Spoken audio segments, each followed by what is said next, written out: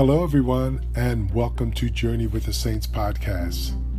This is Garnet Purnell. I'm a lay pastoral minister with the Catholic Church and president of the St. Vincent de Paul Society at St. Cecilia's Parish in Columbus, Ohio.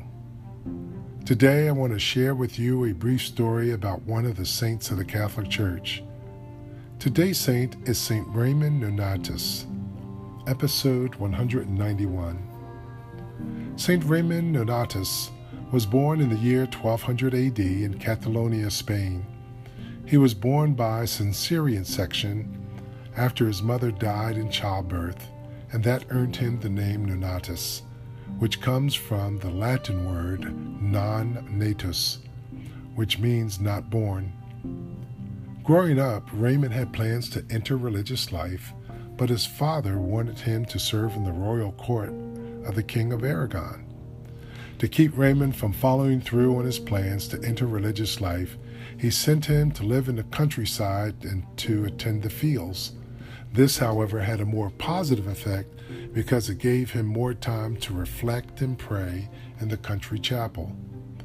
His father would relent and to allow him to join the priesthood, and Raymond chose the Mercedarians. This was an order which ransomed Christian slaves from their Muslim captors. This order was founded by St. Peter Nolasco, which served as the Master General of the order. Raymond went to Algeria to ransom Christians, and when he ran out of money, he ransomed himself so that others could be freed. While in prison, Raymond was tortured, yet he converted many souls to Christianity, and his torturers went so far as to pierce his lips and close them to keep him from preaching.